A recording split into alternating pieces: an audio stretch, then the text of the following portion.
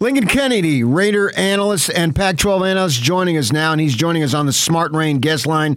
Best of State Award winner Smart Rain has an incredible Black Friday offer running for the entire month of November. Smart Rain is giving you free controllers along with a free Apple iPad to commercial properties who sign up with a paid cellular hosting subscription. Please visit smartrain.net or you can call 877-346-3333, 877-346-3333. Lincoln, good morning. How are you? I'm doing wonderful. I hear that someone's got a day off. What's going on? Huh? DJ, how does that happen? He works for the local CBS station here on the weekends, so he's getting a facelift. Wow. Okay. All right. Sounds about right. Well, I hope it works out. All right. Botox isn't for everybody, but I hope it works for him. Okay. So PK has to slide over. It'd be like if Brent Musburger was out for a game. You have to slide over a chair. Yeah. PK sliding over a chair. Joining us is a gentleman named Tim LaComb, who's our Utah Jazz basketball analyst. Hey, Tim. What's going on, Lincoln? Long time fan of yours, my friend. Thank you very much. I appreciate that. Yeah. So, and he's a well-known name in these parts, and obviously knows about Lincoln Kennedy, college football Hall of Famer, and all that stuff. So let's get the awful news out of the way first. We know what happened with the traffic accident and all that, and I'm not going to ask you how does it affect the team because of loss of life and shattered lives on the other ones who've lived. I don't know how they're going to get into the legal system. Will take care of that and all. Nevertheless, a game has to be played. I don't know if you've ever been in any maybe a similar situation. Hopefully not.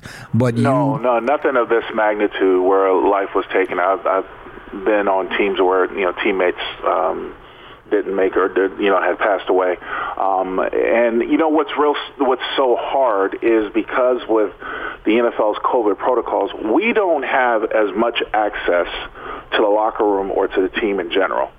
So it's hard to gauge how it might affect them. Well, what I can say what I do know is that there were several players, including head coach and quarterback Derek Carr, who really liked Henry Ruggs. And, when this tragedy came across the wire and they found out that the prosecutors mounted the charges, they had no choice but to release him. Now, it's a tragedy on both sides. For the family, the victims of the family, obviously losing a loved one, and then for Henry Ruggs, his life is forever changed as a 22-year-old. Right. But with that being said, much like other situations, guys just want to go out and do what they want to do or do what they know how to do. For example, coaches coach, players play.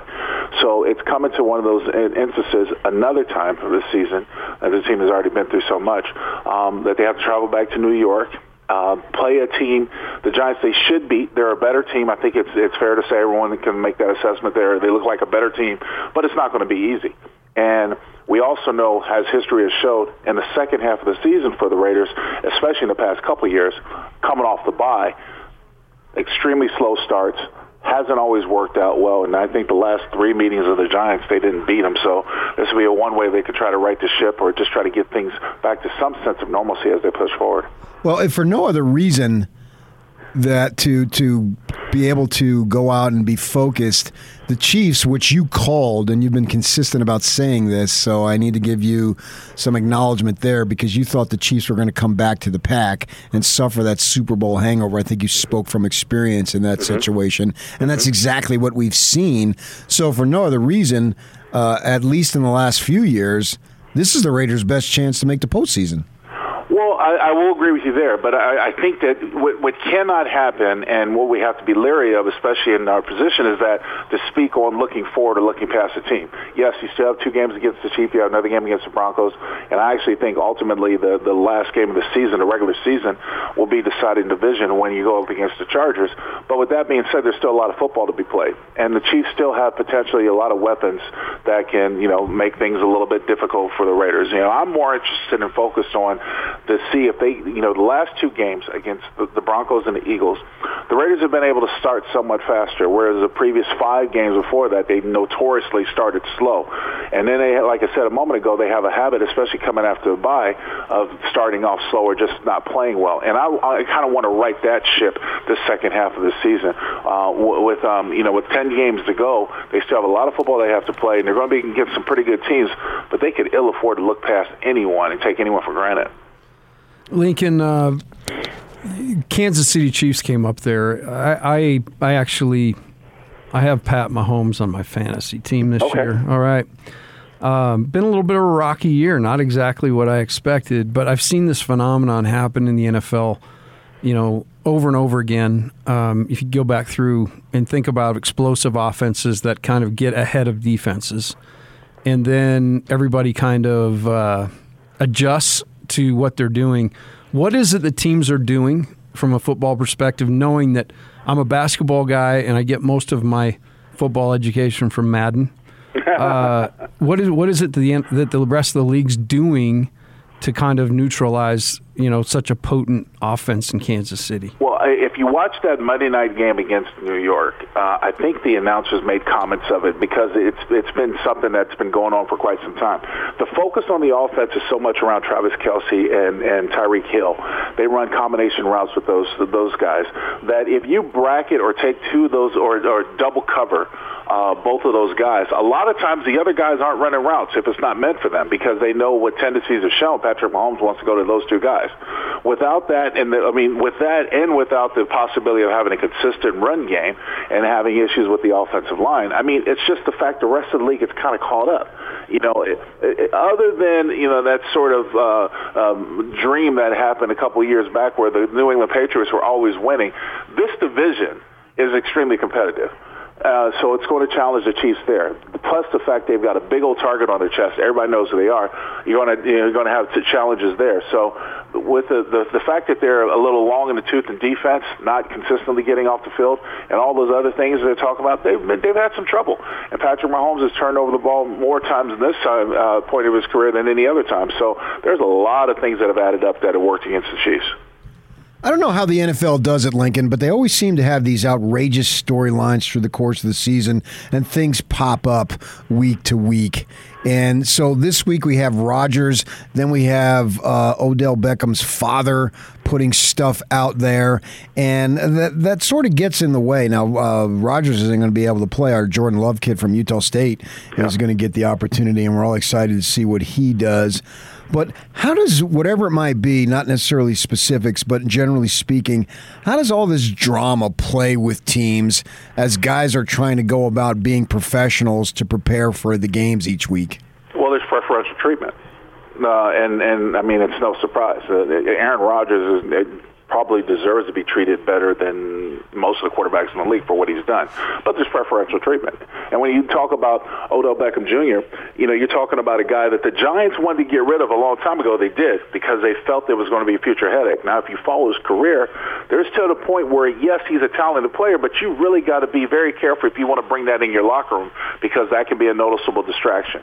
So this is where you talk about the character clauses or things that are coming out, with people. It's hard.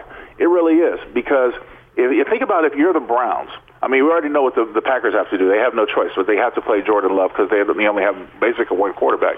But if you're the Cleveland Browns, you're trying to make amends for everything that's going on. Your quarterback is hurt. You have to decide on him if you're going to make him, give him an extension contract. If this is the right team that you can lead, the defense has come a long way, and they've been able to play well with the running game, but they haven't been able to put wins together because they're playing with a hurt quarterback, and they don't have a backup plan. The last thing they need is a distraction from a flamboyant wide receiver that says, I'm not getting the ball enough. Yeah, but at the same point, there's a lot of money that's going into OBJ, and after the fact that they've already played their third game, he's probably got some clauses in the contract. Unless it's detrimental to the team, he's going to get a gist of his money this season. So then becomes a business move, and what do you do? But it looks like the Cleveland Browns are deciding to walk away from it, take a loss, and now they're trying to find something to do with them because I think, if I'm not mistaken, according to the CBA, if the Browns were to cut him at this particular point, they would still have to play out the remainder of this year's salary. Right. That's a lot of cash. Yep. Let's shift to college. Mm-hmm. Talk to me about your thoughts on the initial rankings for the bowls for the playoffs. Sorry. It's a bunch of BS to me. It's about as much as I emphasize preseason polls in college football. It doesn't care. Another thing you have to think about, or we've talked about many times on the show, is that this is college football's big money grab. they're going to shun teams like Cincinnati because Cincinnati doesn't have the drawing power that, say, a Notre Dame or an Alabama or some of these other big names do. So, they're going to shun them, and they're going to make it harder for Cincinnati, and that's why I think the time has come for them to expand it to at least 12 teams. I mean, that's a little bit more than I wanted, but at least 8 teams, and then it looks like they're going to go to 12 teams. It's just long overdue. If they're going to do it right. Wait. You're telling me they leave one team out over another because the other team has it's a television show, Lincoln. More money? It's a television show. That's such a surprise. I coached college basketball for 20 years, and all I ever heard was they were trying to make it equitable. Yeah, that's a good story of the feed, but you already see how the trend has played out the last 5-6 years, where you have pretty much the same teams involved in the college football playoff system, right? Unless something happens like Clemson drops a couple of games, but all of a sudden you're elevating someone else. Alabama's still there with one loss, but you got 2 teams that are undefeated that aren't even in the top 4. Right. How does that make sense to you? And I got to wonder if it doesn't to Oklahoma and Cincinnati. It's not fair. I mean, especially when you're putting such an emphasis on unblemished schedules or unblemished results. Yeah, and Oregon in there with a loss to Stanford at 4. I wonder if Nike maybe made a contribution. I'm sure they probably had. But tell me that stuff doesn't go on, right? Well, when you talk about a lot of the pundits like myself, when they sit there and look at the ranking, Oregon, even at number 4, still has a less percentage chance of making the college football playoff than several of those other teams that are around them, including Oklahoma. Unbelievable. Okay, Lincoln Kennedy joining us here on The Zone. If it's not Oregon and Utah in the title game in Vegas at your stadium where you work, I'm never, ever going to predict a Pac-12 game again in my life. I mean, it's got to be at this point, doesn't it? Well, you know what? Until Oregon State lost to Cal last week, I was thinking Oregon State might be in it, but still going for that showdown. Cal did a great job at nullifying Oregon State's run game and stuff like that. I think it's going to be Oregon, Utah. It should be, and definitely think the Utes have earned the spot to win the South. And I don't put much emphasis into your alma mater, Arizona State, as I said, just inconsistent and undisciplined, something that you just don't see out of a Herm Edwards team. So I do think it's Utah and Oregon. So Herm Edwards wrote a letter to the team leaders during the bye week. Oh. I'm hoping this week he wrote a letter to the president of the university submitting his resignation. Wow. I didn't hear anything about the letter to the players. Yeah, he wrote a letter to the players during the bye week to get them ready because they were coming off the bad performance against Utah, and now's the time. And then they go out and commit 3 turnovers on their first 3 possessions, and then they have a field goal where the guy runs off, he jumps off sides, and they back it up and they miss. It's a field goal unit. Where the hell you going? Just stand there. Come on. Hey, hold on. I'm on to something here. You went to Arizona State, right? Yeah. No, I deny it. So Lincoln just used undisciplined. Yeah. And I looked over at you and I thought maybe that's a trait. No, it's not. I come from the Franks Kush school of Arizona State football. Really talented, but undisciplined. No. I come from Frank Kush. Right, Lincoln knows all about Frank Kush. I do. Hey, Lincoln. So people to me, we were talking about this earlier, but people to me are the secret sauce. Okay. Name one of your favorite teammates in the history of your playing career, somebody that you just absolutely connected with and they made a difference in your life. His name was Mo Collins. He was a first-round draft choice out of Florida. He came into the league with the Raiders, and he played tackle and then eventually moved to right guard, right next to me. And we, for the years that were remaining since he moved over, and then we were close as friends, like brothers. I lost him a couple of years ago, and I'll never forget that day on October 26th. And his family and I are still close.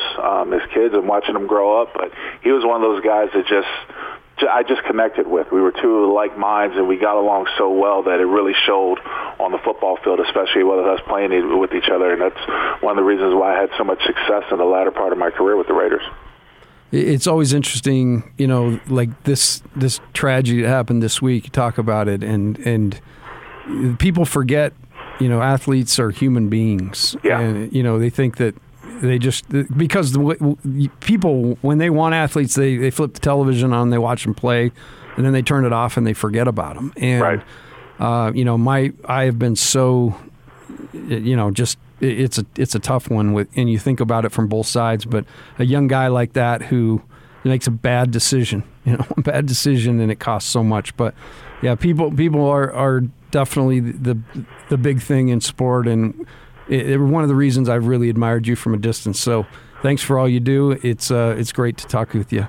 Well, thank you. I think, just to add a little bit onto it, I think what we forget, and I was definitely there, but I never did anything, this stupid, is we think we're invincible or Absolutely. that it won't happen to you.